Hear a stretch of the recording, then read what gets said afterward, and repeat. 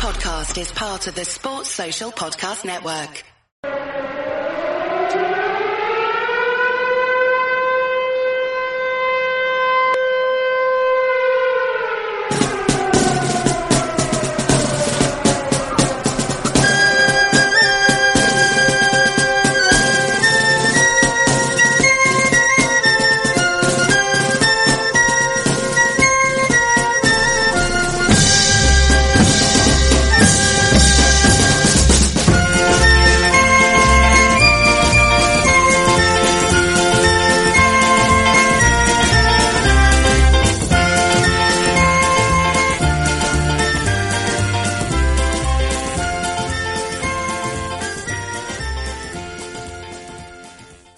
Hello and welcome to the Paddock Blues podcast. I'm Paul and today I'm joined by Jamie and Andy. How's it going, boys? You okay? Yeah, Sam, mate, you? Yeah, good, mate. Andy, how are you? Yeah, I'm excellent. Thanks, Paul. You keep doing well, my friends? Yeah, just little disclaimer before we start. We thought when I think we were all relieved, weren't we, when Everton beat Bournemouth, and I think the international break was just a chance for us all to just recharge our batteries, forget about Everton for a couple of weeks, and so we haven't just nothing's happened. We haven't fell out and we haven't decided to stop doing them. We just thought, you know what, if they're taking a break, we're going to take a break as well. I've just had a couple of weeks of playing that new FIFA game, which is EFC 24. Same, yeah. So I've been having a lot of fun with that in career mode. I've got Jude Bellingham and Victor Osimhen and everything playing for Everton for me. So yeah, I've had a good time there. But what have you been up to, Jamie? Been up to much the last couple of weeks? Yeah, pretty much the same, mate, yeah. I think it come out at the perfect time, didn't it? So yeah, it was just nice to take a little step back, just to see family and friends, with not worrying about Everton and what score it is and who's selling us down the river on this day. It was just nice to step out of it for a while. Only for 2 weeks, but it was nice. Yeah, Andy, I know I spoke to you privately. You know, you've been very busy in work this week, haven't you, mate? You've had a few shifts going up, so you've got a bit of time off now, haven't you? But how have you been over the last couple of weeks? Yeah, really well, thanks, mate. I think, like a lot of Evertonians, we plan social and work calendars in advance to make it work around Everton. So with it being an international break, I took the opportunity to do a bit more work, but also I'm really into my rugby league, so I went to watch Wigan Warriors last weekend doing my team. So that's where I get my glory from, because I obviously don't get a lot following Everton. So I'm sure we've got a lot of St Helens fans winning. So congratulations on the last 4 years, boys. But back to us now. But yeah, no, I absolutely love the game, mate. But it's not a patch on what Everton means to me. But yeah, but it was nice to actually see a trophy being lifted. That's for sure. Yeah, a trophy. What's one of them? yeah. But yeah, that's just basically where we've been. Obviously, Melinda's in having family time back in Canada, and you know, we just, as I say, we just all had a bit of a chance just to gather our thoughts. But let's get back into it and let the misery commence. And before we get into the Merseyside derby, which, you know, that's the game coming up this week, the one we all want to win and we never win. But 777, lots of news this week about them. Loads of rumours, loads of counter rumours, lots of, for the better word, scaremongering on Twitter. No, all these people mean well. They all want the best for Everton, but it just sort of stirs the fan base up, doesn't it? But yeah, there was a report that came out early yesterday from the New York Times that basically they said this 777 didn't have the funds to complete a sale for Everton. That was later rubbished later in the day, sorry. And 777 have come out and said that they do have the funds and everything's going ahead as normal. Alan Myers has come out and said everything's, you know, going along nicely. It's just got to wait and see in one of them things. So, Andy, I'll come to you first. I know I spoke to you yesterday and you have been trying to catch up on all this 777 stuff. Just tell me what's going on, mate, because I haven't really got a clue. What's going on with this 777? I'm not a clue, mate. No, it depends who you want to listen to be fair, Paul. There's so many conflicting reports and rumours out there. Do a short disclaimer just before I go into this. Obviously, I think, you know, for those that listen and use Twitter, be aware that obviously in terms when it comes to financial things, there's the Esk on Twitter who does a lot. If I say anything about him that's negative in this, it's not because he does another podcast. Like, there's other Everton podcasts out there. I listen to a lot of them, and a lot of them are really, really good. So it's not about that. But he does seem to always, if there's an angle to take, it always does seem to be the negative one. sometimes he's right, sometimes he's wrong. So I'm not saying that he's wrong on this occasion, but he tends to run with the reports that reflect the negative side of 777 as opposed to the ones that can tell you something positive. If you want to believe the negative ones, then they don't have money. They're a complete shell of a company. They not really got money. They always rob for Peter to pay Paul. And if that's the case, then it's not good news for Everton. Also, you haven't paid me. But also, you read other ones that they've got £8 billion worth of money in there. Now, the main guy that they've got overseeing everything, they took from Manchester City. You know, the guy at Manchester City looked after Manchester City's football operations for 8 years. Now, if he's chosen to invest in 7-7 and be employed by 7-7, which he has, you'd like to think a man who would have been in such high demand as him would have done his due diligence. We're told that the fit and proper persons test of the Premier League is more robust than it's ever been. If that is the case, then, you know, if this sale does go through, we have to believe that it is because they have the right intentions, and more importantly, well, probably not as important, but they have the money to make things happen. So, like I say, as Evertons, particularly over the last few years, we're so used to any kind of positive news being wiped away straight away with negativity. So it's understandable why we kind of always kind of lean towards that side of it.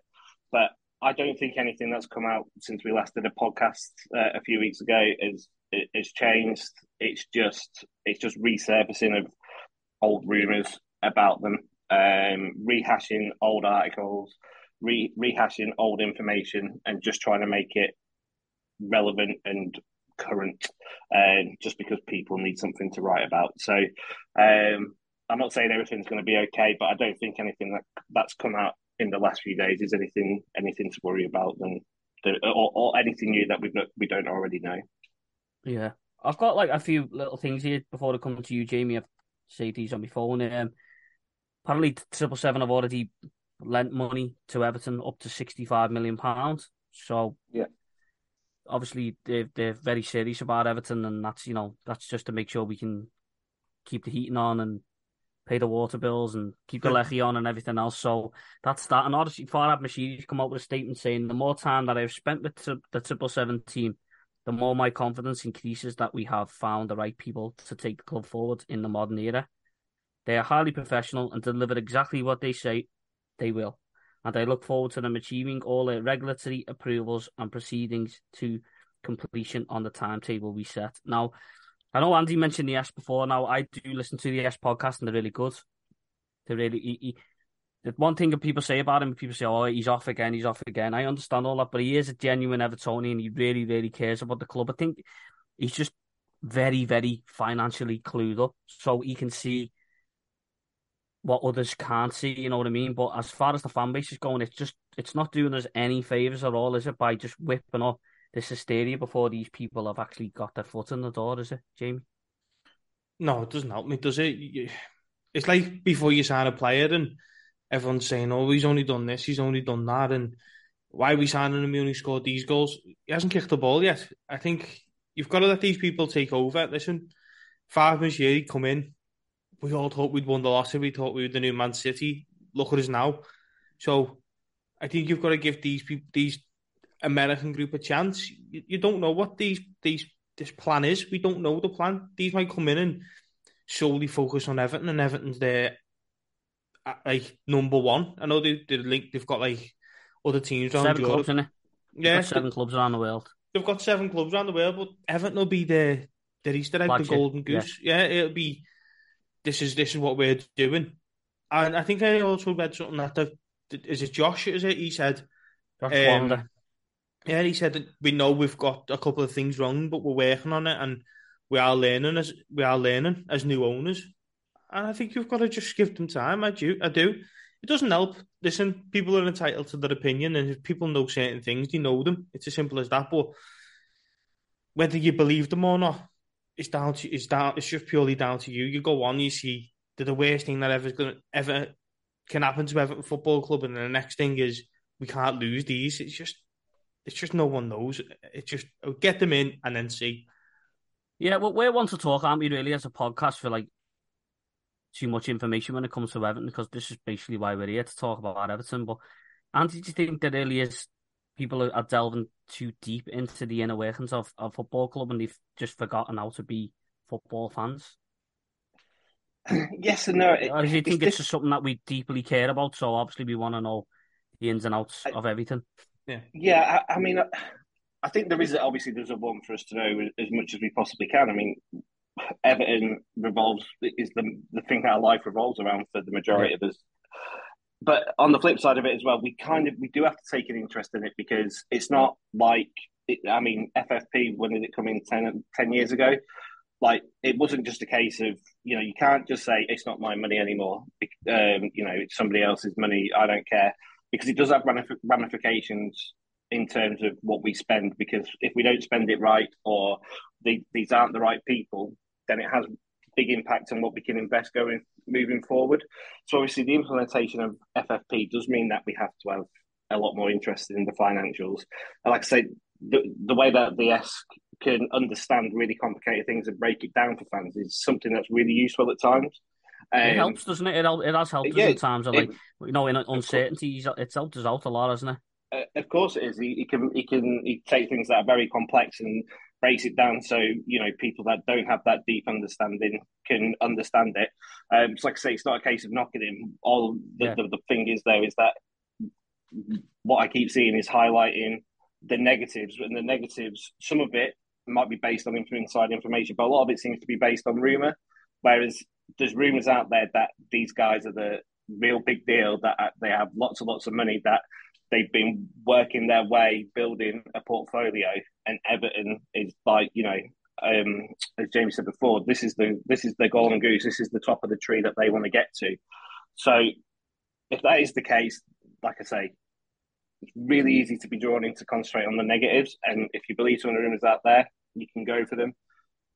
But there's plenty of positives as well. So the way that I'm approaching it is I'm going to stay neutral, but just towards the positive, because I'd rather believe that.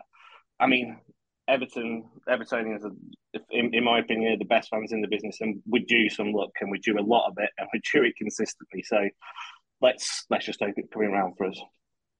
yeah. Jamie, you want to come in there? No, I just wanted to ask you, Paul. Do you think this is a case of the fan base being sort of once bitten, twice shy with Fad Mashiri? The way, because he's ruined this, hasn't he? He started this, and this is his fault the way we are right now. Yeah, I just think naturally as a fan base, where if something bad's going to happen, it's going to happen to us. I think that's our mentality as Everton supporters. Is if something bad can happen, it will happen to Everton. It's guaranteed to happen to us, because we say it all the time. We thought we won the lottery. We thought we were going to get Man City levels of success, and when Farhad Mashidi came in, and it didn't happen, did it? We done it completely wrong. So he's made questionable decisions in the past, and now he's obviously chosen 777 to come in and buy him out and take over. So we're like, well, we couldn't trust you to do the day-to-day runnings of Everton. So why are we trusting you to find us the right owners now? But Yeah. for me, it's just a case of, similar to Andy, it's just I'm just gonna have to wait and see. Now, it could possibly be the worst thing that ever happens to Everton, but can we get much worse at the moment? I don't know. We just seem to be stuck, don't we?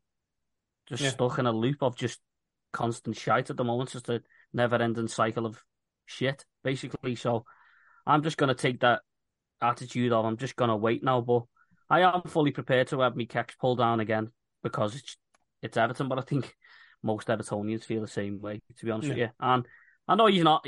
Obviously, Andy's not saying that, and I'm not saying that. I'm not blaming the Esker or all this, because there's a lot more people who, with loads of information, who want to put it out there. And as you say, Chinese whispers, people can add stuff to it and make it sound a lot worse than what it really is. But do you think there is an agenda in the press, I'll come to you, Jamie, that is trying to steer the Evertonians up to always think the worst? Like, because there's rumours and counter rumours and stories of these got no money, and the stories that they haven't paid staff, and the stories that they haven't paid rent on their HQ, and it's just who's putting these stories out there? It's just a bit weird, isn't it? Yeah, I think they are. I think they do. I think they love winding us up. You can tell they love it as well. There's certain stories, as you just said, is just an absolute no story. and they throw it out there like it's the biggest thing that's ever happened to football. It seems like it's only ever us that they throw stories out. No, I'm not playing the victim here, but it does.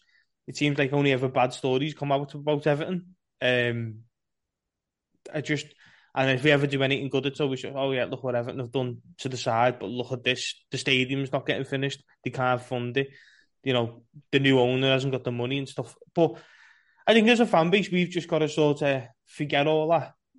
Don't take that to heart or take it with a bottle of salt. Hey, there you go. And just concentrate on what the football club do. Don't listen to anything unless it comes from Everton Football Club themselves. And I think you'll sort of see a clearer vision. You're not sort of panicking over these stories from the Daily Mail and you're seeing, oh my God, we're in so much trouble. Just wait. Our mate Matt Hughes, he loves Everton, doesn't he? Oh, he absolutely loves Everton. He is a sausage. I mean, what have we done to him? I mean, as somebody, we've just offended that man, haven't we? As a club, we've just completely offended him. Like, it was brilliant. My mate Dan tweeted yesterday saying, "What's going on? It's Derby week, and we've not heard anything from Matt Hughes yet. Surely he's coming." And then, literally 7 hours later, there was a fictitious, knitted together story of completely old articles. Matt Hughes. Mate, he's employed by the media. I presume so, because it seems to be that's the top of the thing they look for on a qualification when getting employed is, are you a Red? So yeah, I reckon there's a chance.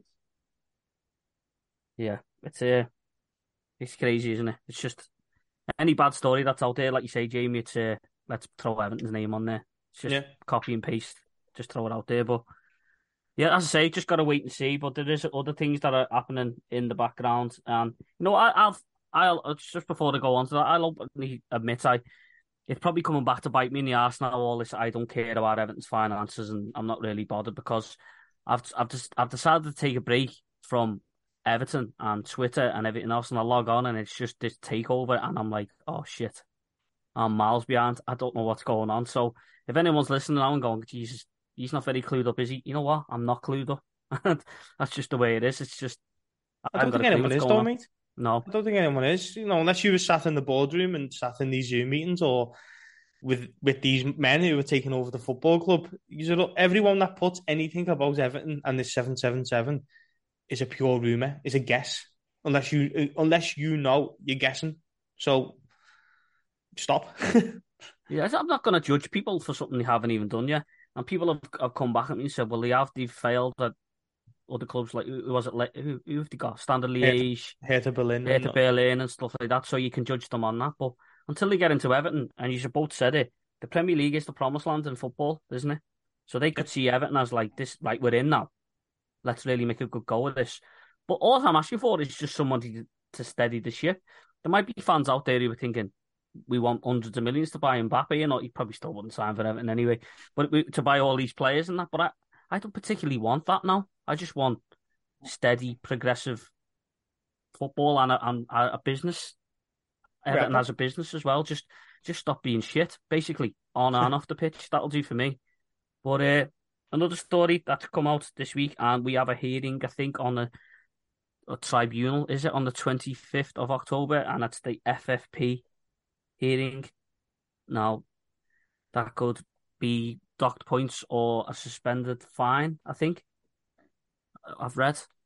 But, Andy, what do you make of that? What again, none of us know what to expect. Because we still don't know what we're supposed to have done wrong, do we? Well, yeah, I think one of the first pods I did with you boys, so going back a few months now, and you asked me a similar question at the time, Paul, and I said, in some ways, I hope they throw the book at us and we go to CAS, the Court of Arbitration for Sport, because I'd rather it be another club that do this, because I don't want us to be the guinea pig. But FFP isn't fit for purpose. It's not. It's sold to us. It's there to stop clubs from going out of existence. It's there to make sure clubs are sustainable. But it's not. It's there to keep the elite, and that's just exactly how it is. So I think once it gets into in front of the Court of Arbitration for Sport, you get a good contract lawyer on there. It'll be thrown out in a heartbeat anyway. Particularly when you've got us, a lot of it is due to things when you're coming out of COVID. The UEFA, FIFA, FA, whoever it may be, saying, "Oh no, you've got to use your own money to sustain the club in terms of a turnover. And then all of a sudden there is no turnover for, what was it, 6 months, and then obviously less turnover over the following year. Oh, okay, well, you can put some of your own money in now. So I don't think that they'll give us, it'll probably be a harsh financial one, but I think they know that they're on really shaky waters in terms of how far they can push it and how impactful a points deduction would be. You know, we're a club near the bottom of the Premier League. We've survived the last 2 seasons, by the last game of the season and the second to last game of the season. If Everton were to go down, they know that could cost the club, £150 million. Not only that, you lose prize assets and it sets you back. So they'll be aware of what a points deduction could do. So I don't think that will happen, but like I say, that's only my opinion.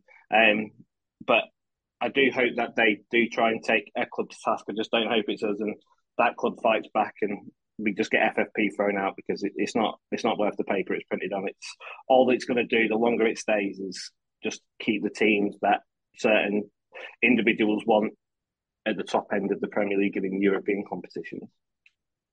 Yeah, well, I think Man City have breached FFP that much that they haven't actually got a court case date yet, have they? Because they've done it that many times. So obviously Everton have got one. So they decided, well, we'll get these in then.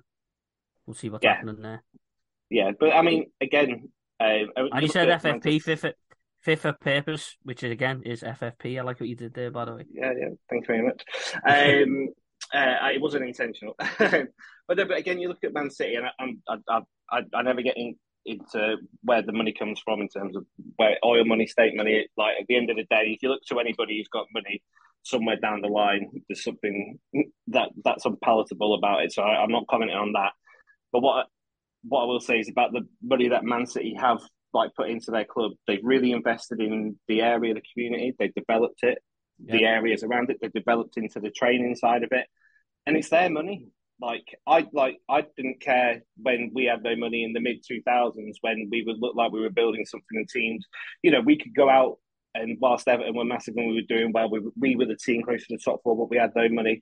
We could lose out to teams like Portsmouth and Middlesbrough because they had investors at the time that would throw more money at it.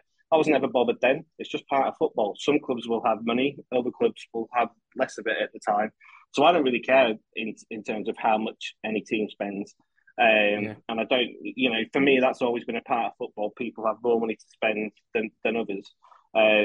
So I just, for me, I don't get what it's there for, other than to, like I say, make sure that certain people are kept earning that money year after year after year. I think with the City group as well, I mean, I think they have that much money that they're not actually looking to make more money. They're actually just trying to get rid of the money. You get what I mean? So it's just but they're not in it for profit. They're in it to win Champions Leagues. They're in it to make City the best team in the world, which they have done. They've done it. They've succeeded already. We've seen Roman Abramovich bought Chelsea. He wasn't in it to make money. He was in there to fun, build a winning team. Yeah. And the problem is obviously two big voices, Liverpool and Man United. At this current time, they have owners that are in there. Of course, they want to win things, but they're in it to make money. So of course, they're going to be big voices, against this happening, because they don't have those kind of owners. But if Liverpool took over tomorrow by a Qatari sheikh who, wants to spend like it's monopoly money, then the opinions will change. And that's not a go at Liverpool fans, because it's football, how we all are as fans. Yeah. We're all fickle. But yeah, like I say, there's a sheikh looking to buy a football club at the moment, and if he's listening to this podcast, don't know why, he probably can't understand the word I'm saying, but is it Sheikh Jassim, is it? Yeah, I've invited him for a bevy before the Brighton game at the taxi club. I sent him an email, so I'll let you know if he gets back to me, boys. Yeah, if you fancy buying Everton and taking us into the stratosphere, I'll be more than happy for him to do that. But Jamie, hypothetical question, and it's a proper doom mongering question from myself, which that's just who I am. This FFP hearing for Everton goes tits up. We got docked 9 points. That's us relegated, isn't it? I think so. So we go to minus. What are we on now? 2. -2. We go on. -2. No, I don't think it is. No. No, just purely I for don't the think fact I that don't think we're good enough to make that up. Me personally, like we'll wait and see. It's only early in the season and all, but I think it'd just be damaging to us. Me personally, like I don't think it'll be a points deduction as well. Though didn't something come out weeks ago that it can't be a points deduction? They brought a new law in or something. They can't deduct points or something. I don't know. Maybe I misread that. I don't think it'll be a points deduction. If it did, -2. -12. Then come on, I want to make you feel bad. -12. Oh I'm yeah, only we're going joking. down. Yeah, Yeah, I'm only joking. But that's just I just throwing a little cheeky one in there. I mean, points deduction's disastrous, isn't it? I mean, yeah. if we knew we were, say we were in sixth or seventh, and you get docked 6, 9 points, you'd be like, ah, bastard. But Mm. team in our position are like, I know, we just about got 7 points on the board. It'd ruin us for a little bit, wouldn't it? It'd be hard to recover, I think so. Anyway, It crippled the confidence of the football club, but I also think Everton are the team that'll bounce back from that. I think if you're going to if you're going to sort of get a points deduction, our fan base and possibly the way Sean Dyche should get the players with a little bit of a point to prove. Like, look what they've done. Go and save yourselves. Go and show them they shouldn't have done that sort of thing. And I think we'd yeah. get behind that as well. I think we'd feel very much the Who was it who underdog got a again. points deduction in the lower league? Was it Wigan? And they went on a mad run. Yeah, Didn't he get Derby docked like County. 12? Didn't he get docked like 12 points yet? And he Yeah, made it all up instantly. yeah, Something like yeah. that. And then they gone to 0, and then they're still like fifth from bottom. But if Yeah, we didn't, they'd be like second or something. But yeah. Sort of galvanised. I know what you mean. Yeah, yeah, right now, if it was to happen right now, Paul, obviously, because it's so tight down there, and you've still got Burnley, Sheffield United, Luton, Bournemouth, these types of teams, it wouldn't be as bad. yeah. True. Uh, That's true. do you know what I mean? You'd sort of go, well, we've still got ground here. If we win one game, we go on 1 point, and we're like 2, 3 points behind these three. If it was to happen in April, it'd kill you. You just, depending where you are, but I think that'd be like 9 points, then you could go. I think it'd be for the season after anyway. I think if we did get punished, and I don't think, oh God, touch wood, that we get a points deduction. I think they'd probably take it off for the year after in the new season, next season. Do you get what I mean? Yeah, start Bronley But more I don't with know. 9 points. I don't know how it actually works, to be honest with you. But as I say, it's just a bit scary, isn't it? Because this is the first tribunal for FFP breaches, so they could just get there and go, "Oh, this is nothing. We'll give them £100,000 fine." Or, you know what, we'll make an example of them so nobody else does it and we'll take 12 points off them or 9 or whatever. It's just it's all up in the air, and then Yeah. just got to wait and see again. But we'll slowly move on to the footy. We're just having a little bit of a catch up. But something came out last week. I don't know if anyone caught it. It was a podcast that the BBC done, Special Inside podcast. It was Nothing Will Be the Same with Julia Bowles and Mark Chapman. I gave that a listen and work. It was really good. Like I was shocked by how good it was, to be honest. I thought because when it first started, I thought it started in November when we got beat. I think we got when did we get beat? When did we get beat by Southampton? January, wasn't it? January, yeah. Yeah. I think it started round about then anyway, when I went on my little rants and that and stuff. And I just thought, I don't know if I can be bothered reliving all this, but it gave you a good insight into Frank Lampard and the players. Apart from Decore, it sounded like all the players really loved him. And everybody at the club loved him, and everyone was gutted that it didn't work out for him. And I just thought it was a really good podcast. As I said to Andy yesterday in a private conversation we had, I've been against Sean Dyche, but that Julia Bolt sat down with Sean Dyche one-on-one, and he done another one with Ian Woan, and it's made me like him a little bit more. He's just an honest man, just down to earth. He doesn't sugarcoat anything, and yeah, I thought it was really good, and I just want to give a bit of praise to the club for allowing the BBC full access as well when they were going through. Because, the reason the podcast went in there is because they thought Everton were going to have a good season. Because Frank Lampard, it was his first proper season. That's why they called it Nothing Will Be the Same. They thought we'd gone from a relegation battle to fighting for Europe, but we had actually gone worse. So it just all imploded inside. So, yeah, I don't know if anyone caught that. Did anyone catch any of it? Yeah, I thought it was really, really good. It was very insightful. I'm just glad it wasn't a Netflix documentary, but I think it was brilliant. Me personally, it's not the way they wanted it to go, but as you say, it changed. I think it's changed a lot of opinions. Listening to it, you still get that sense of I wanted Lampard to succeed, but when you get Yeah, towards sort of Dice and Dice saying, when that he's been around football this long, when that goal went in, he's never heard anything like it type thing. I don't know. I just think it was a really, really good sort of insight to how bad things got. yeah. Well, Andy, Sean Dyche, he actually says something, and he says he was at Burnley for 9 years. He could get one book out of it. He was at Everton for 3 months. He could write three. Mm. So what is going on at Everton Football Club? Even he's came in and gone, oh my God. Do you think it's just that much of a mess behind the scenes? No, I think a lot of people say, Frank Lampard said it as well. I think a lot of people, they look at Everton from the outside and they know its history. They know it's got a strong fan base. They know it's a big club, but I don't think they realise how big and how intense it is until you actually Yeah. come inside the doors. So I think that's what he means by that is The Everton bubble is yeah. It's we don't get favourable press coverage. We never, for in my lifetime, we never have. Like even when we were taken over by Mashiri, there was no big these are going to be the next powerhouse. They've got everything already in place. They've already got the stadium. They've been right up there for the most of the last 12 to 15 years.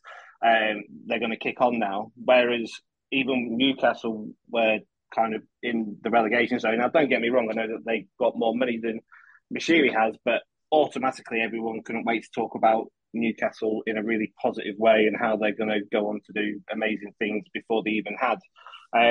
So I think I think some people's perceptions is that Everton are, they're a nice, but they're a medium-sized club, but we're not. We're absolutely fucking massive.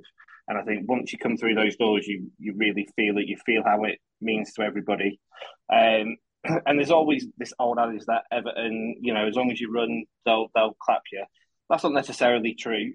Like you do have to have a bit of quality as well. But all that we ask, all that Evertonians think is that if we're working our bollocks off for each other, if we are doing the basics really well, that's a great platform to start from. So we appreciate that and we'll applaud it. But we of course expect people to build from that. And I think that's what Sean Dyche is starting to realise now is that it's one thing doing one side of the game, but we also need to progress as well.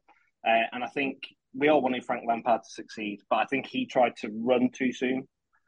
We still needed to be more compact. We still needed to be harder to beat. We still need to do those basics very well. It wasn't very well backed in the summer either. And I think he tried to implement his own style far too quickly, and ultimately that's why it failed for him. But as I said to you yesterday, though, Paul, that's the great thing about listening to these podcasts is that sometimes you might only get to see Sean Dyche do, a press conference once every couple of weeks or after match interview when, of course, he's going to be emotional. He's going to be happy if we've won. He's going to be upset if we've lost.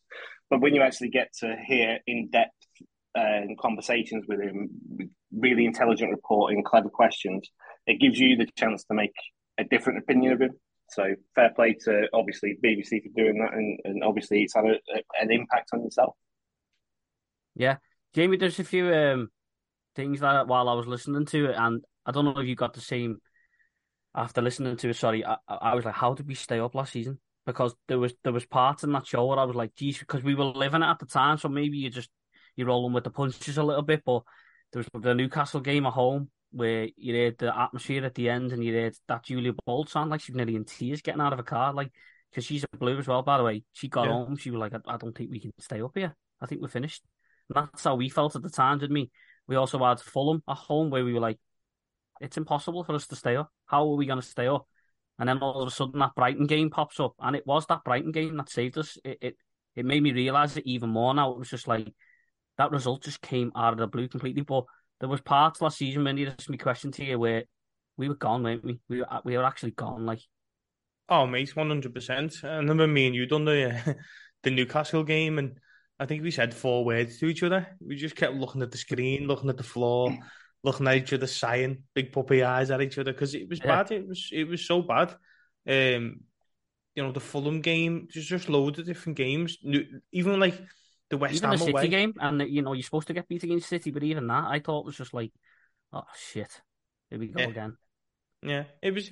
even like the West Ham game right away, Lampard's obviously last game, them coming out, it just seemed like it was one thing after another. You know, the Anthony Gordon thing, the Yerry Mina thing. We could never just get beat and move on to the next week. There was always something in between Yeah. to just that knockout blow, and you just someone would do something or say something. He's just like head blockade or this type of caper comes out, and I was just like, oh, can't take no more. And I think that's what we all felt like. We can't take any more of this. And you could name loads of games, mate. You know, Southampton at home, Leicester Wolves at at home. home, Wolves at home. You know, Newcastle was one where we all thought under the lights, get behind them. Man United away. Man United Another away. shocker. Yeah, you know, there was just loads. Was it Tottenham away as well, where I think they dismantled us to Tottenham away, and it was just that Brighton game. Honestly, you look back now and you think, how did that even happen? Yeah. Genuinely, how did that happen? We do that? Yeah, it was like, I think I remember watching that Gary Neville thing, and he put us the shock of the season. Everton, you know, all these things that happened, and Everton beating Brighton 5-1 was just like, wow, when it did. Listen, it did kickstart us. I know had to play Man City at home the Did following you realise game. that we were second from bottom going into that game? You see, you just blare things out, don't Yeah, you? I can't remember that. I couldn't. I No. was like, Jesus, where are we? It's like Yeah. maybe we just went through a point. We were like, don't look at the table. Don't look at the table. I think do that's that where now. we were at the time. Yeah. Yeah. But it come out of. I remember sitting there, mate, watching it. I think I still, as I say this all the time, I'm still actually waiting for Brighton to score. And it was just horrible. It was just it was a boss game to be a watch, but it was a horrible game to be a part of, because it was just like, this can't be real. There's something going on here. Am I watching Premier League years or something? This is not real. And then Decore obviously pops up with that goal. That's how close we were, Paul. If he volleys that over the bar, we're gone. Yeah, I mean, yeah. I think that's the beauty of the podcast as well, is when you're watching something like you say, if it's on Netflix or Prime, they control the narrative. But when you're only listening to it, obviously you listen to it, but you're reliving your own memories at the same time. You're reliving those feelings that you had. And I think that's what's so wonderful about that podcast is, obviously, you know, some of us, we'd have been at the games for some of them. We'd have might have had to watch some of them on TV, particularly the away games. And you're reliving those things so vividly. I think that's what's so good about it, is because we've all got that emotion that gets recreated from us. And like that Brighton game, the thing that'll always live with me is that we were 3-0 up, like, I don't know, 25 minutes to go, and I didn't feel safe. I was 4-1 up, and we were 4-1 up, and I thought we were still going to lose. Is it? Not draw, lose. But no, but we got the fourth, and I was like, right, I can relax now. And then they scored literally 10 seconds later, and I was like, oh, shit, I can't. But, you know, they will show that when you rewatch that game back, as they have done, I've got a lot of respect for a lot of the players on the pitch that day for executing a counter-attacking play, having full faith and belief in each other because there's only twice in the last 2 years where I thought, fuck, we're down. And that was after the Newcastle game, and then the year before at half-time against Crystal Palace. And they went and turned it around quickly against Crystal Palace. They did it in the same game. And obviously this time they went to Brighton and did that. And yeah, I'm getting goosebumps now, just like thinking about it, talking to you boys. So yeah, if you've not listened to the podcast, definitely do. Imagine if they were FA Cup semi-finals. You know what I mean? These are games to survive. You know what I mean? So yeah. Do you know one game that I did just remember actually looking now, and it was the game I thought, this is it. Was when we got beat by Villa 2-0 at home. Yeah, we played well that day as well. Yeah, that's what I thought. I remember watching it thinking, this is it. We are the Villa that went down, because we were the games we're playing well in, we're getting beat. So I remember that game. I was just like, nah, you can't play well and still get beat and stay in the Premier League. And don't know how, but we're here. I think it was Fulham for me. It was Fulham at home. I think we all went into that on the national, wasn't it? It's like a guaranteed 3 points. And listen, that's being disrespectful to Fulham, but we just thought, as you say, Grand National Day, the sun's shining, we're playing at home, and it just went completely wrong. And that's off to Fulham. They were well a better team that day. But I remember coming out the ground going, nah, I think we're finished here. I said that a few times last season, by the way. But Yeah. really, Well, I I mean, really felt it that day. Like, even against Newcastle, we didn't actually do that bad for about 60 minutes. But no, then I can't remember, I it think was when that the Callum second or Wilson. the third goal went in. Like, you just saw the players just go. Like, because I think they all thought, we've actually not done too bad here, and we're getting battered. And they Dyche just, said that though. He said he didn't like the fact that we were playing well and we conceded one, and then you just seen everybody's head fall off. He never yeah. said them words, but that's basically Yeah. that's my Scouse way of putting it across. You know what I mean? Yeah. Everyone's heads just completely fell off, and the confidence just got drained out of them. Yeah, it was. But again, probably going back to this season, we've had a lot of those this season where we've actually, you think, actually, we've played quite well Yeah, there, and then you the get same beat. So, teams as well. The same Mhm. teams yeah, as well. yeah, Fulham, Fulham. Wolves. Yeah, Yeah. Luton. yeah. I mean, we played Wolves on Boxing Day last season. I think Yeremina scores, and we thought, right, happy Christmas, here we go, and we That was lost horrible. last Oh kick of yeah, the we game. battered them, and yeah, that Yeah, Aït-Nouri scored in the last minute, didn't How funny yeah, is but that, just actually? yeah, That Yeremina scores in the last kick of the game against them at Wolves. of course, yeah, yeah. he? That Yeah, was it gave us a a Mental. real. pivotal moment. I mean, that was something that we didn't realise at the time. That was a vital point for us in the end, wasn't it? Yeah. Yeah, Just for the belief, even if for nothing else, just for the belief that we could stick in a game till the very end. and he got the assist. Big Tarkovsky, Mick wasn't it? Keane, Michael Big Keane. Nick Keane, yeah. Was it? Yeah. Yeah, just sticking with that podcast though. I've still got a few things I want to talk about. Jamie, I'll come to you again. I don't know whether you thought it listening to it. I thought it just got more embarrassing. I was actually cringing walking around and work listening to that headlock stuff. That was just Oh, completely made up. And I know we've covered this before on the podcast, but more stuff's come out about it. It was just embarrassing, that wasn't it? I Yeah. mean, when that Mark Chapman gave him his due, he sort of like taking the piss as well, saying no police report, no one's filed a report on the police or not, and it was just like, what were the club doing to us in that little period there? It's just embarrassing. They were never going to recover from that, were they? No, that was it. I remember that, Paul. You remember the We marches stood and outside, weren't we, me and you, yeah. yeah, yeah. Southampton. And I just remember thinking the whole thing just went dead. I think we done a coach welcome, and I said to you, "How embarrassing is this? We're doing a coach Yeah, welcome yeah. against Southampton, who are bottom of the league in January." And then that come out, and it was like, this is this real? You know. And then they made a war. They made a civil war between us and them, and they lost. Well, one of them's still There's here, still but no footage, mate. There's no footage still to this day. it just didn't I happen. mean, you can get Phil if you walk out the house now to walk the shop and you trip over, I guarantee somebody's filming you out the window, Yeah. falling over. It's just the way it is now, isn't it? Paul, if you throw a bottle on the pitch in the 15th, Roger Tweedle, 17th minute, by half time, you've been found and you're out that ground by half time. of course. That lad did So, it, didn't he? He's Villa, Roger Tweedle. I was thinking, Yeah, he threw the bottle at Lucas Digne, didn't he? And oh, yeah, yeah, sorry, yeah. and he had him Manica. instantly. So, Yeah. apparently our CEO's has been chickened and no one's seen anything. No, it's just embarrassing. It's just like, I don't know how they thought they could get away with it. It was just like, and they repeated in that podcast over and over, Bill Kenwright wouldn't speak to them, but then he Sparrow Baxendale wouldn't speak to them. Don't really want to talk too much about that time, but I just thought like, how embarrassing was that? And he was just like, it was just completely made up, wasn't it?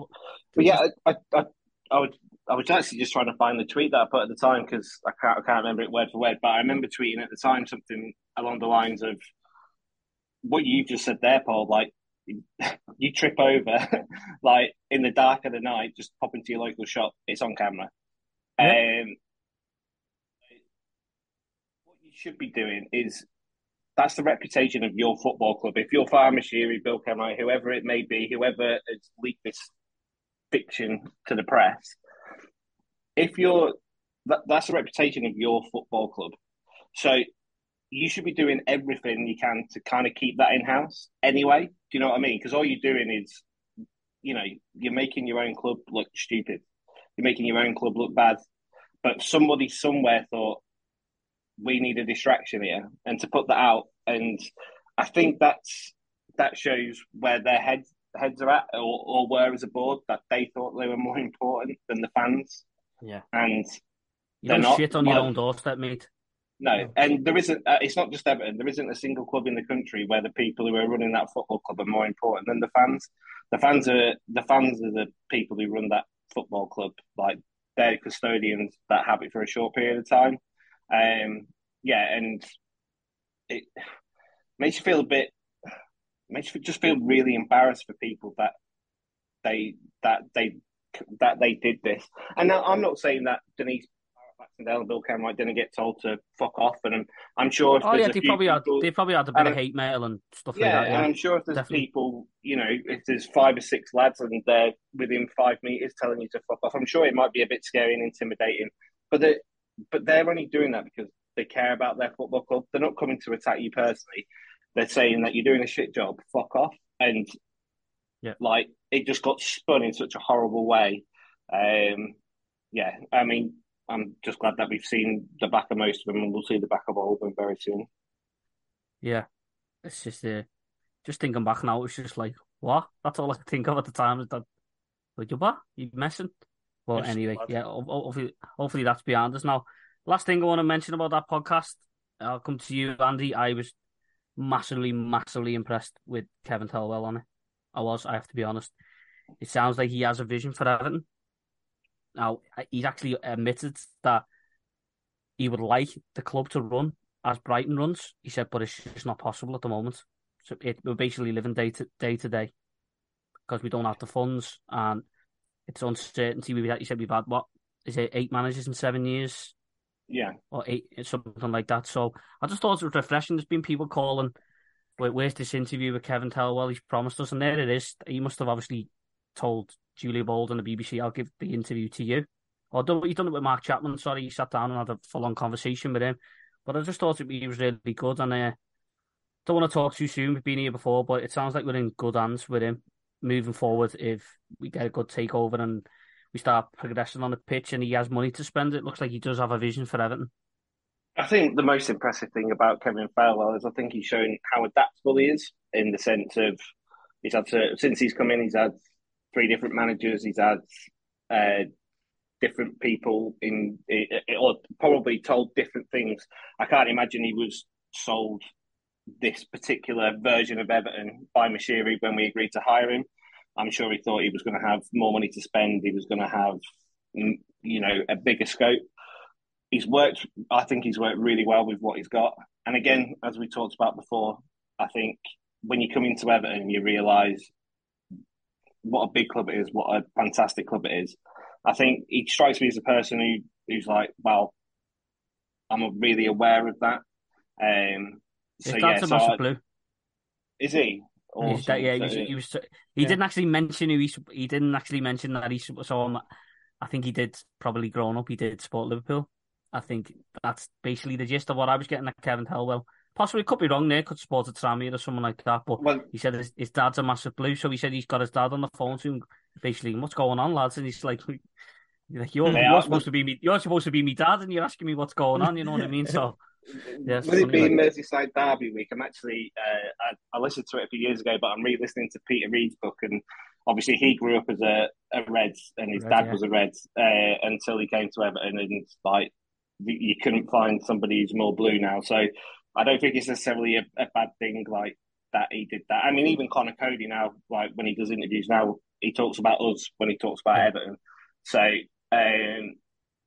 like I say, I think he appreciates like how special we are and what a big opportunity it is. And I think, like I say, I think he's certainly earned the right to be given time to implement what he wants to implement. And touch wood, under new ownership, he'll get to run it how he wants to run it instead of obviously we bought Marcel Branson who got to do, 50% of it, and then there'd be a player Moshiri wanted to buy just because he could, and then there'd be a couple of players the manager wanted to buy. And you can't run a football club that way. What you want to do is run a club with one vision, essentially, all get on board behind it. So if something does happen, a manager has to be let go, or touch wood, a manager gets poached because we're doing really well and he has to go somewhere else that you can bring someone else in, and it's all about the same philosophy. And, that's what they do. That's the way to run a football club these days. And, I think, I'm not going to say he's definitely the right man, but I certainly feel confident that he could be, and I'm happy that he's a man that we're going to give time to. Touch wood. Yeah, don't get me wrong. I'm not kissing his ass and saying he's the right man for us or not. And I just thought it was refreshing to hear the way he spoke. He said he went through a lot of lows last season, and he is basically He said he reluctantly had to make plans for us in the championship as well. He said because it would be pointless not doing that because it was an actual real possibility that we'd go down. But yeah, Jamie, you want to come in there? I just want before I know you're going to move on soon, but I just wanted to come on to a question that I've been thinking about. I wanted to ask you and Andy and people that are listening as well. When 777 take over, who's the one person that Mercedes had in his reign, player, manager, coach, director of football, would you have back? Just the one. Who would they bring back that he's got rid of? Yeah, Carlo so 7-7. Ancelotti? Yeah. It's got to be, hasn't it? Yeah, it's a strange one really because it would be Ancelotti, but also I think at the time, especially with what's transpired with Ancelotti moving on, obviously to Real Madrid, you can't blame him for that. I think we'd have been better off appointing David Moyes at that time.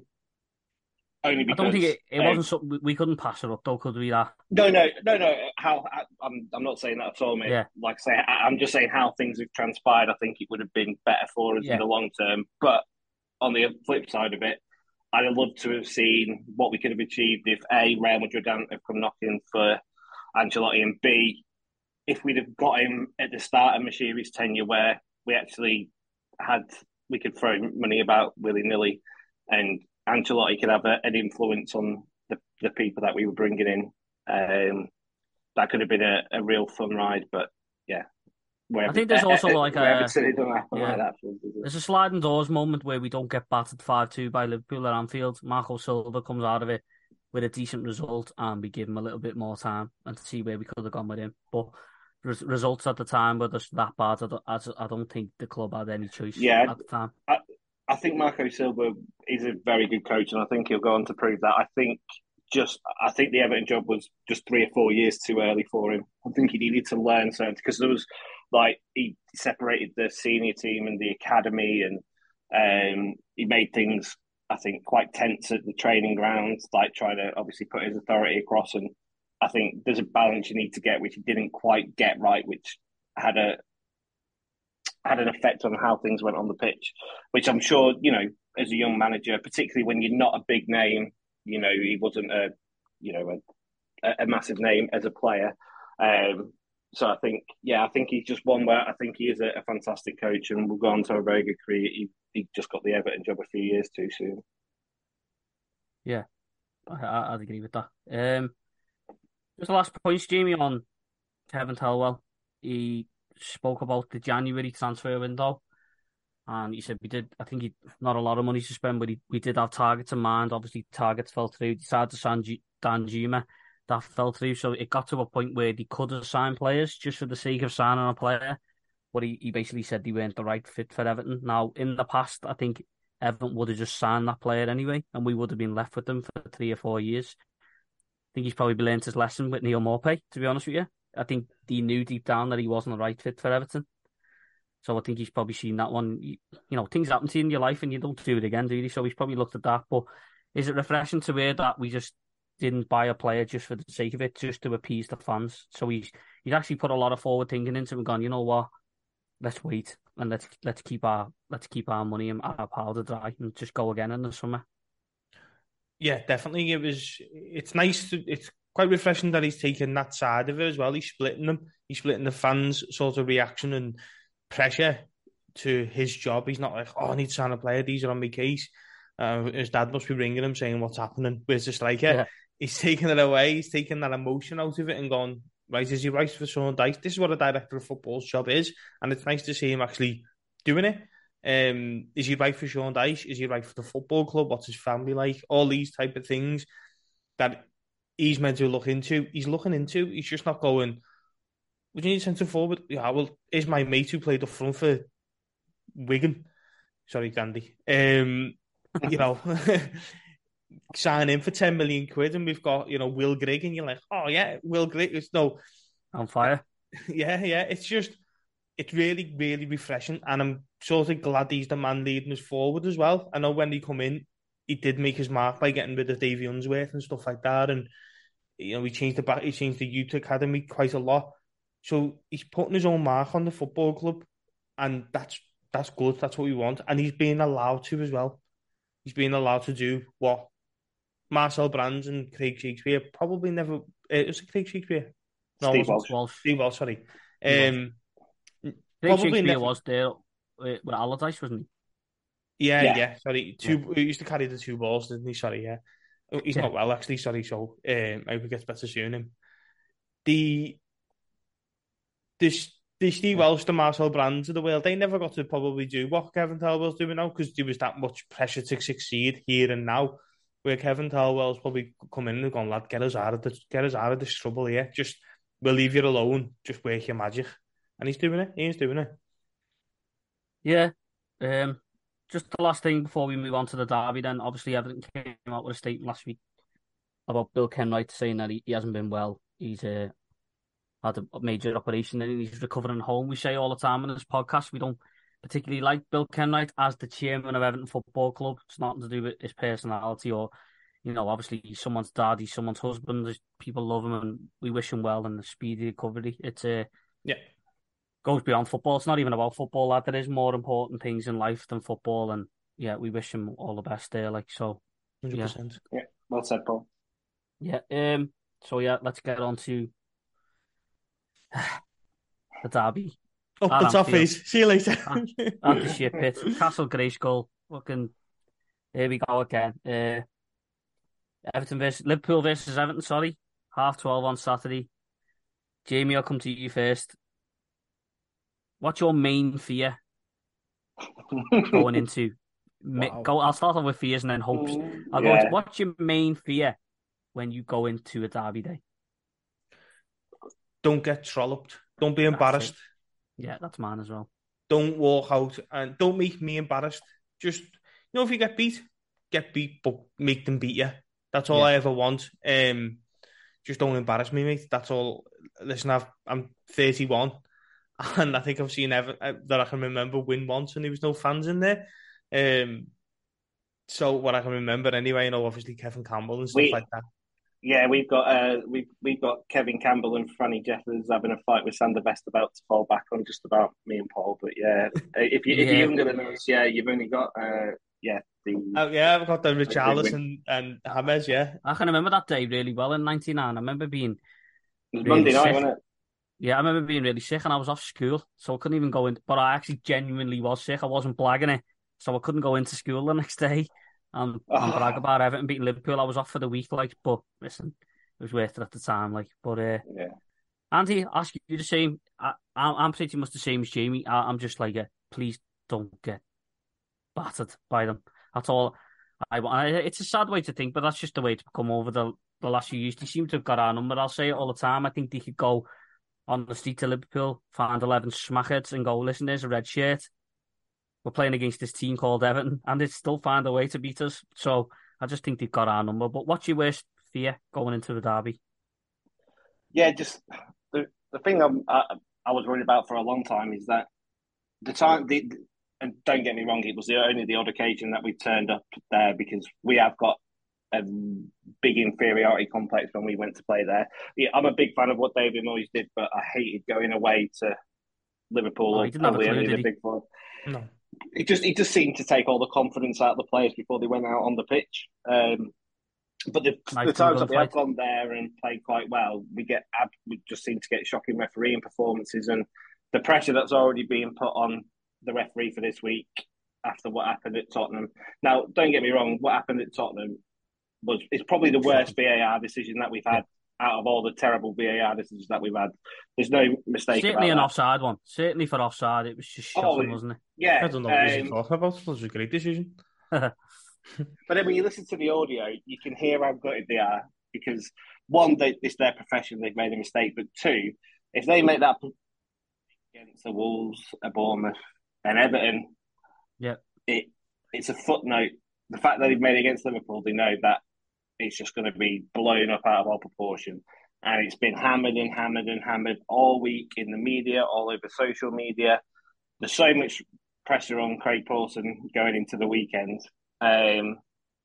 Yeah, I just hope that if we do turn up and we put a shift in, we just don't get screwed over, because we have. I don't care what anybody says. The amount of decisions we've had go against us against those bastards in the last 25 years, when the few times we have turned us, is ridiculous. So I just want to see a referee just referee the game right. Yeah. Instantly, while you were speaking there, the first incident that popped in my head was a ball hitting the back of Don Hutchison and rolling into the back of the net, and he blew for full time. And Graham Poll's he says in his book now, doesn't he, that he guessed and he got it wrong. And I mean, the Lescott one, I mean, I've listened to Jamie Redknapp's autobiography, and he actually has a lot of time for it, and I enjoyed his autobiography, but I still could never like the guy for sitting in that studio afterwards, and they showed the replay of Carragher essentially body slamming Joleon Lescott, and he just sat there going, "No, it's not a pen." And then the next time Everton were on, he was there, and he did this really cheesy apology about how he got caught up in the emotions. I don't give a shit, mate. It's up to me to get caught up in the emotions. You're there to be a pundit. And at that time, like, I didn't put my TV through. I don't know, because it's one of the worst decisions you've ever seen. But, you know, even I remember Jack Rodwell getting sent off for a tackle on Luis Suarez where he barely touched him. That same game, the Carragher one where he hauls Lescott to the floor, was when Dirk Kuyt on a flying kick on Phil Neville. Yeah. And he ended up scoring the winner, that swat.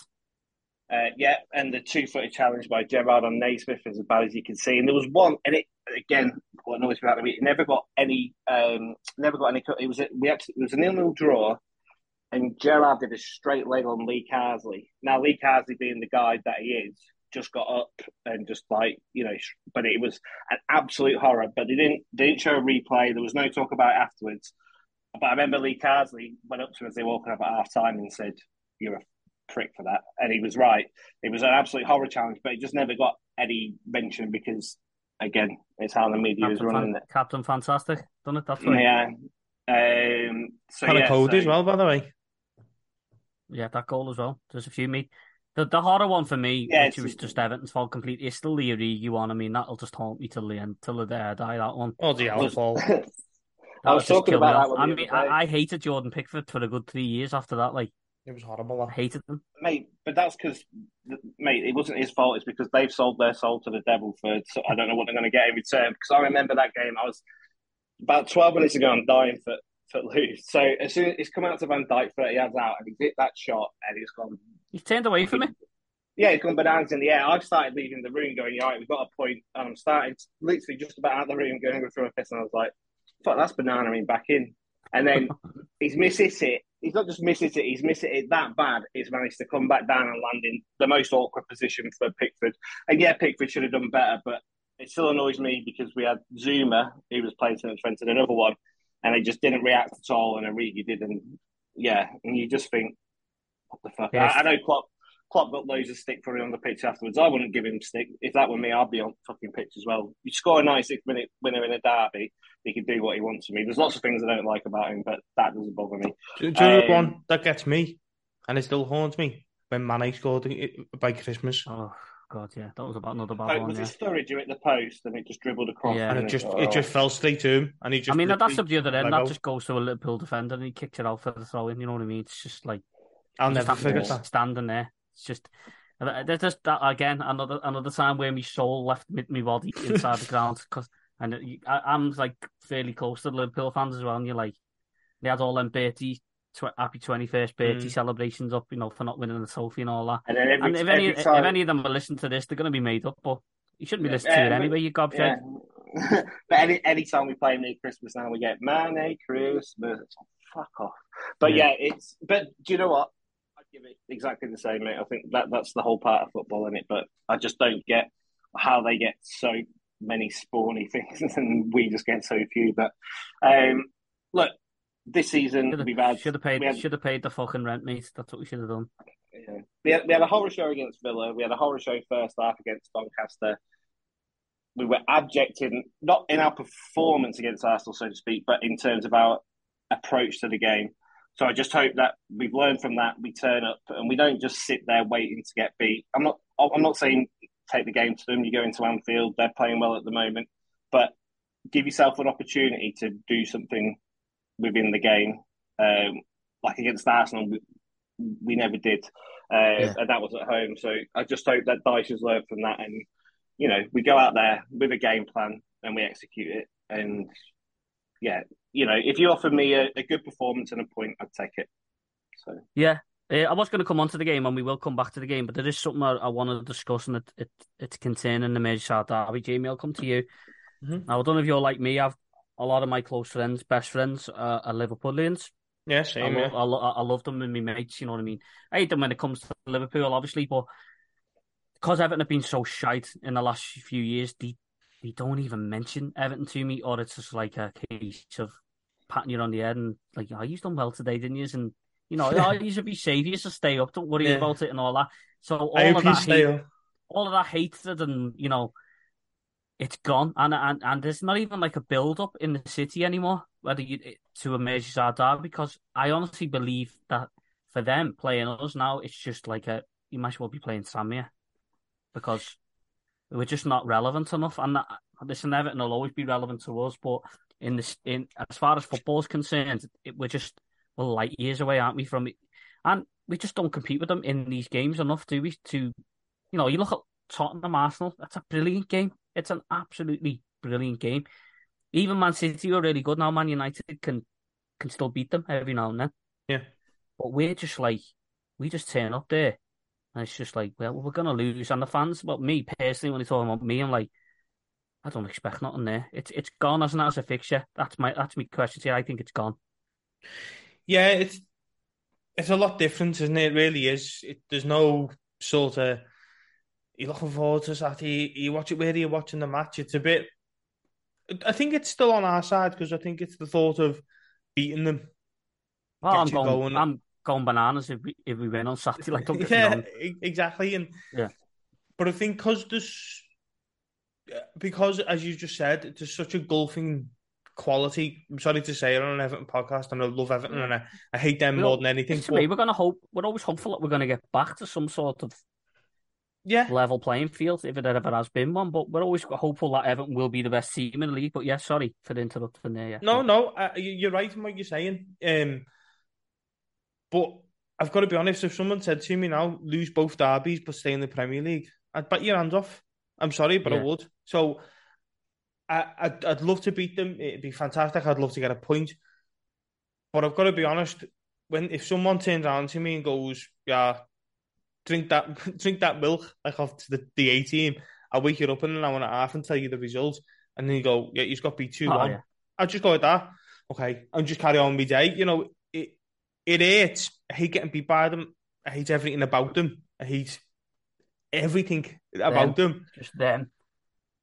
But when it comes down to it, when they beat us now, it's more of an acceptance. We accept getting beat by them, which we shouldn't and we won't. And it'll never stay like this.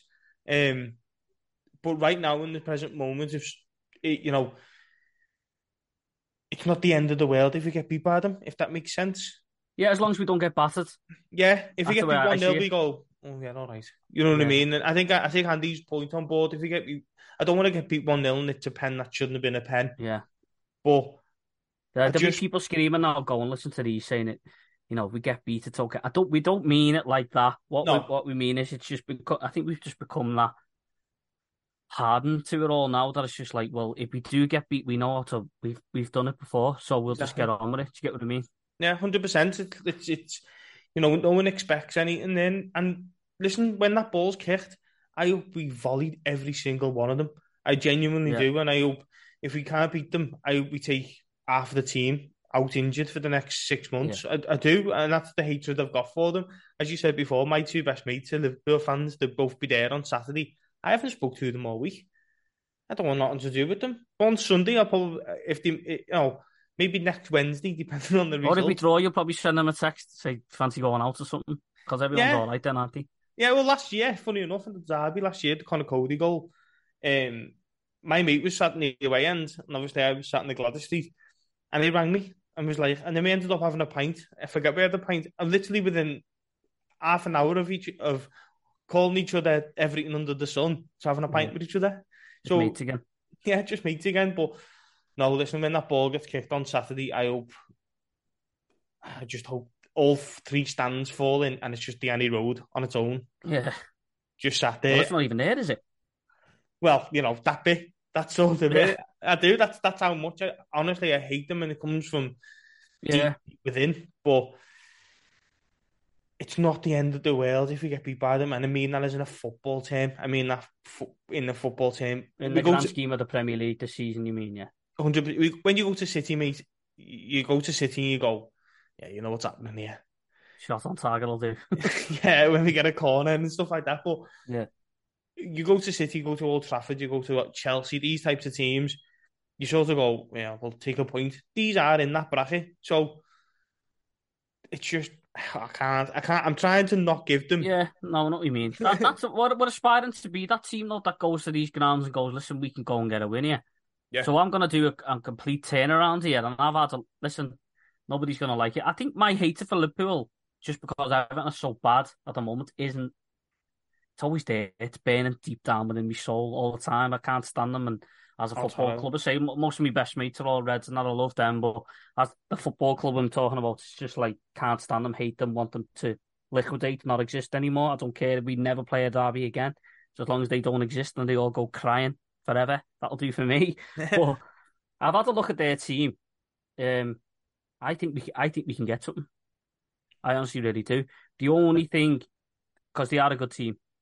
They are. Let's take your Everton hat off for a minute. They're a good team, aren't they? He's a good manager. They're a good team. Yeah. The only thing that really worries me about Liverpool is Salah, because he's just a goal machine. He is an absolute goal machine.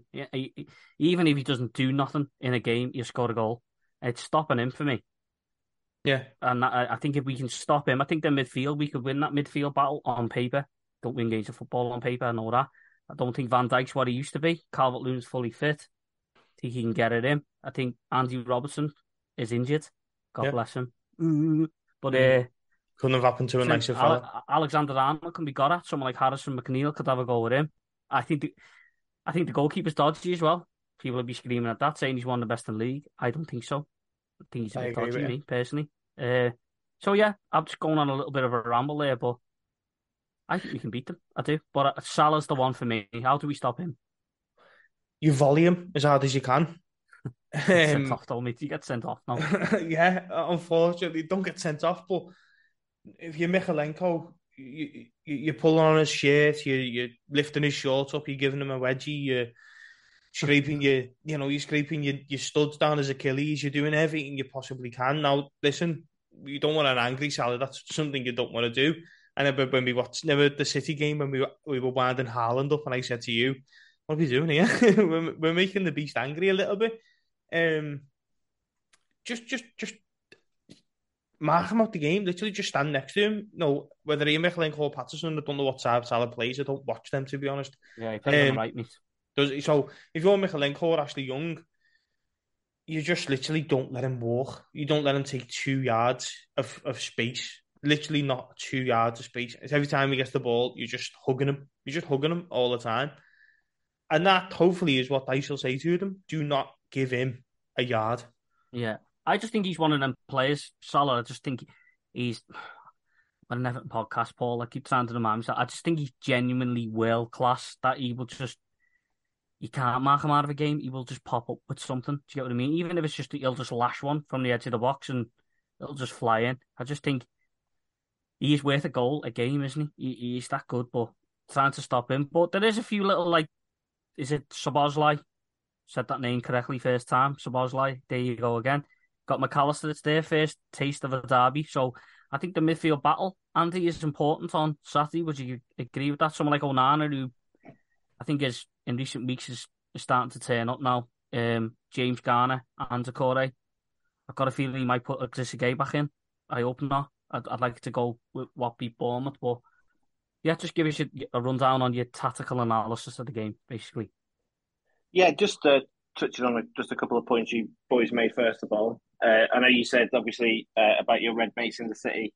Mate, I live outside the city, so there's more Liverpool fans around here than there is in in the city itself. So don't worry about that, mate. There's fucking everywhere.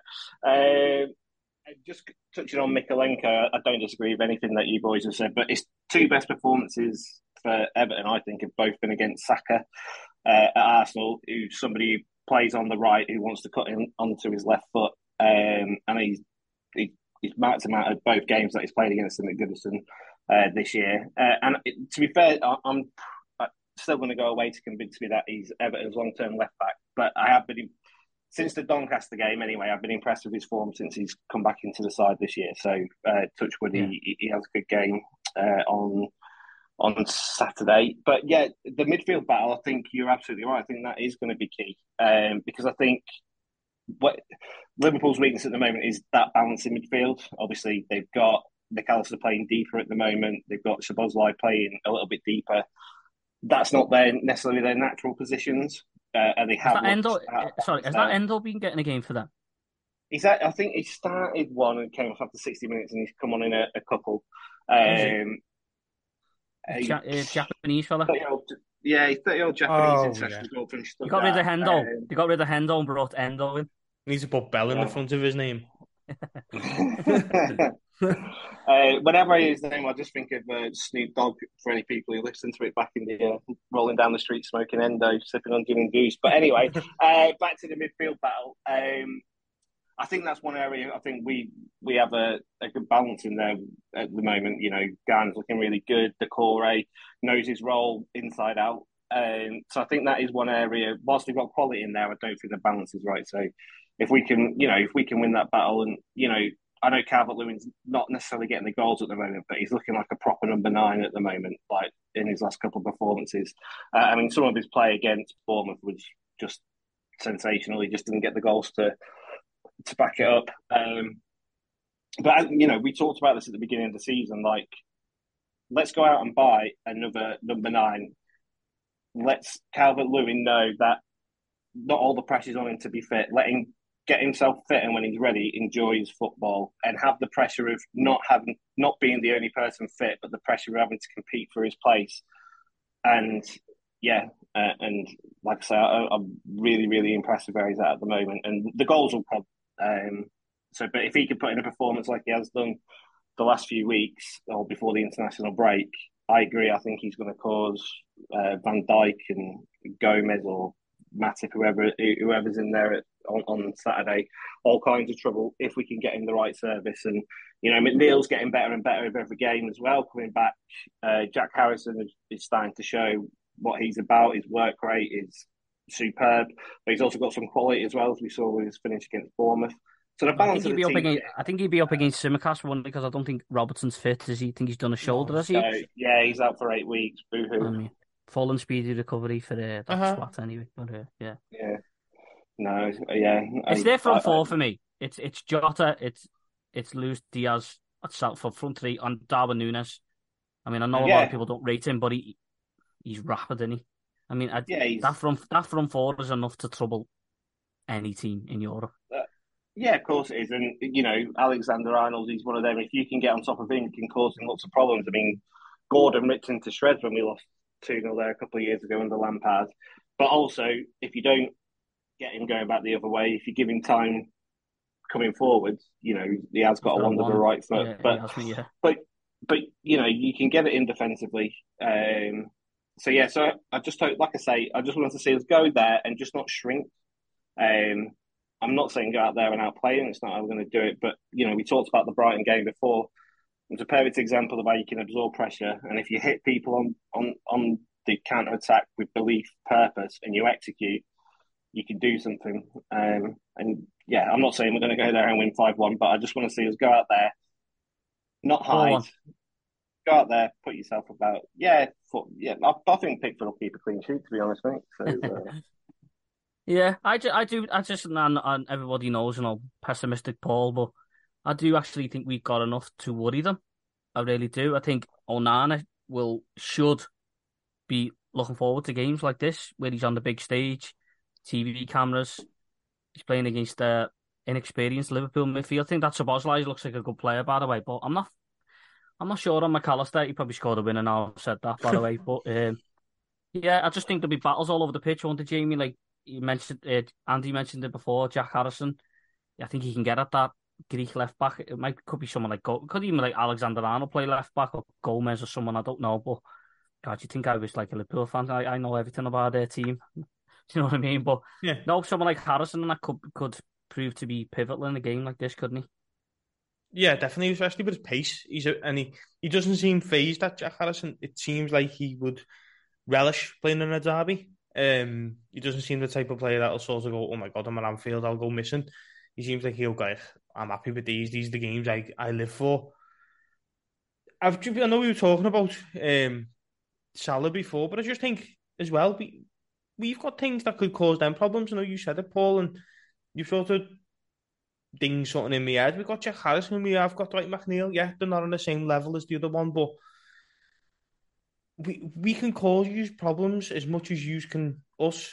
We can win that midfield battle easily. Easily win that. We get that ball to Jack Harrison and he's running that Timmercast. Tell you what, I fancy Jack Harrison. You cross that ball to Calvert-Lewin or Beto, whoever he goes with, they'll get in and around Van Dijk. They'll get in and around whoever the Van Dijk plays with. I just think we can't have any fear. I think they should sort of got to take the fear out of them and go, listen, no one expects you to win anything. Just go and play football. Just go and do what you're doing. Go and do what I taught you through the week and showed you what to do through the week. Just go and do it. And if you get beat, okay, we move on. We go to West Ham. I think that's the way we've got to approach the game. Just go and play the game. Don't play the occasion of the derby. Go and play the game because Liverpool do that to us. I've done that for years. Yeah. It's got to us. I always go back to that Wembley when Jelavic scored. It was just it was the game of our lives, and it swallowed the players up in the second half because they were the better team in the first half. Liverpool didn't know what to do with themselves. Carragher, I think, in his book says he's never seen that much arguing going on at half time. He said we're getting overrun completely by Everton. They come out, we give one pass away, Sylvain to Suarez, and we just imploded. Yeah, as anyone who was in the stadium that day just knew it was a matter of time. Like, we obviously gutted when Andy Carroll scored in like the 86th minute, but I think most of us just thought, well, at least it saved us extra time because it's happening. Like, do you know, because the players had accepted it.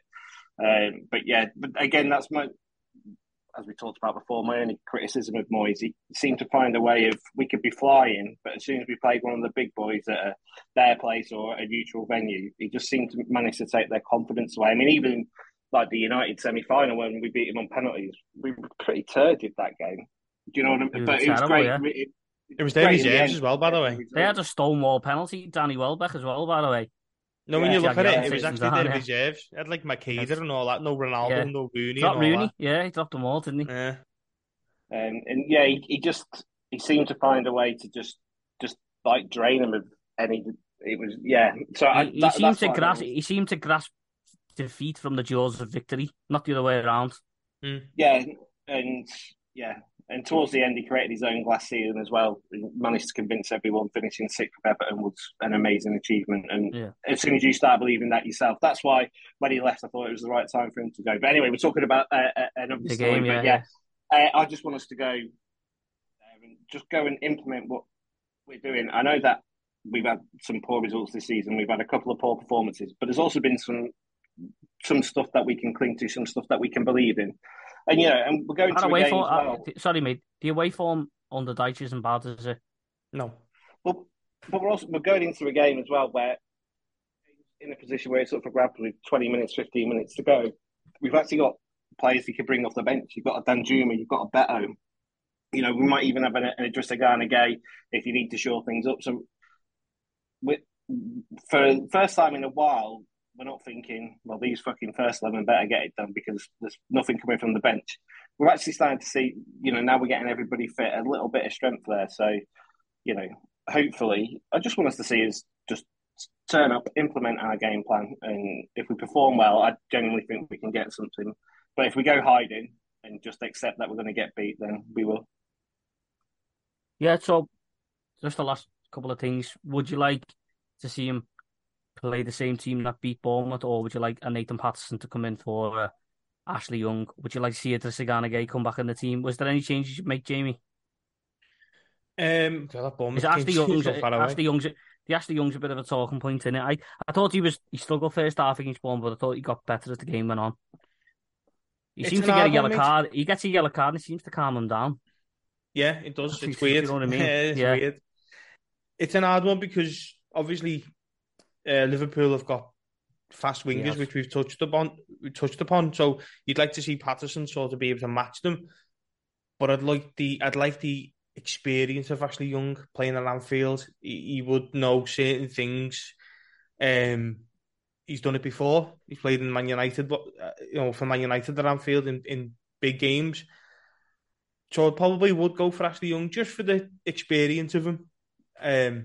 Just to keep Diaz at bay, keeps the crowd at bay, knows what sort of doesn't get overworked as well. Because I think Nathan Patterson probably would. I don't think that kid played in a Glaswegian derby. If he did and played 3, 4, 5 times, then you'd probably say he was ready.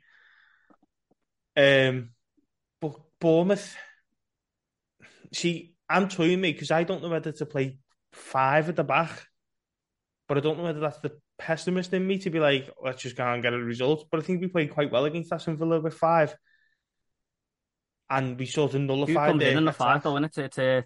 That big That's number the 5 comes in, doesn't he? that's the thing. So I would probably stick with the Bournemouth, and if, as you say, if we're winning or we're getting the point, you can then switch to the 5. You can go, right, let's show this up and get the point, or go and get 3 if we're winning. So I'd start with the same that started the Bournemouth game and just go for it and just go, right, just go and do what you did against Bournemouth. No, I wouldn't press them. I know Andy was saying before that he'd sort of do the same thing. I think if we were to press Liverpool, it could be our downfall. I think it's going to be very much a counter-attacking Counter-attack. Yeah. style of play, which we've got. Don't get me wrong. I think Dwight McNeil's got a bit of pace. We've got Calvert-Lewin who's got back to the pace as well, and Harrison looks fast as anything. So you can get that ball to Onana. He's got a pass on him. Just if he can ping that ball over the Liverpool back 4, them lads are away. So I think that's the way he's sort of going to have to approach the game. And luckily enough, now we've got the players to do that. Andy, do you think something's just popped in my head? Do you think Sean Dyche will sort of go there with getting a point in mind and he will bring it to Gay back into the team, or do you think he will just go with what beat Bournemouth? Yeah, you think going away to Anfield, you think Garnagay is one of the first names on your team sheet for obviously what he offers. But I just think the lads did enough against Bournemouth to deserve to keep their place. In terms of what Sean Dyche will do, I don't really know, to be honest, because he does throw a few curveballs out there. He's, if you'd have asked me this question 15 years ago under David Moyes, I could have told you exactly what he was going to do, the subs he'd make, and exactly when he'd make them. But with Dyche, I'm not quite sure at this moment in time. Anfield does say Garnagay is one of the first names on your team sheet, but I think he might stick with the boys who did what they did against Bournemouth, because I think to drop any of them would be, unless they're carrying a knock, I think it'd be a bit of a kick in the teeth for them. I think they've earned the right to certainly start the game. And I know what James was saying about obviously the pace of Diaz, but I mean, Aston might be 38, but one thing, the things I am worried about his game, but his pace isn't one of them. Even at his age, he still looks sharp enough to me. I think it's his passing that's let him down this season, hasn't it? Yeah. And I like Nathan Patterson, but his form this season has been poor. He's not done enough for me to edge Ashley Young out the team. And one thing that I've seen on a couple of occasions that did disappoint me with Patterson when he was in the team is how quickly he dived in, particularly against Willian at Fulham. And you do that against a Diaz or a Salah, they're away in a heartbeat. Yeah. So you need to jockey them much better than what he's been doing. So yeah, I'd stick with how we started last game. Right? Paul, I just wanted to ask you a question actually about Idris Gay. Now I know me and you and Andy as well. We love Idris Gay, and these are the games that he's probably built for. But we've just been talking about the midfield three of Garner, Onana, and Decore. that midfield three is still good enough to beat theirs. So is it just is he necessarily a must to go in? Because really, without him, we probably still can overpower their midfield three. I just think he sees Decore as a shadow striker. She's not necessarily playing in midfield, is he? So I was just maybe thinking that you want to put an actual three in the middle of the pitch. That's what I was thinking. I wouldn't do it myself. I'd keep the same team, me personally. There's a little thought been going through my head is start Beto, rough Van Dijk up on that a little bit, and then throw Calvert-Lewin on in the second half. But I think I've played too much to that new FIFA game, and that's what I've been doing in that one. So I think that's where I'm at with that one. But Jude Bellingham's not playing on Saturday. Lad. Yeah, we can bring on Bellingham and Osman as well, so it'll be all good. Victor Osimhen won't be on the bench this week, though. You'll be looking on Saturday, you're going, where is he? Yeah. Yeah, but you know what? I'm not going to do, me personally, don't know whether you want to do, I'm not going to do any predictions for this game. No, not this week. So, yeah, we'll leave it there. That was a really good podcast, that, lads, for in depth. Gone into a lot of detail there about loads of different things. And yeah, it's good to be back. And can't wait to gobshites. Up the toffees. They are, yeah. Every one of them. Yeah. Up the toffees. Up the toffees. Sports Social Podcast Network.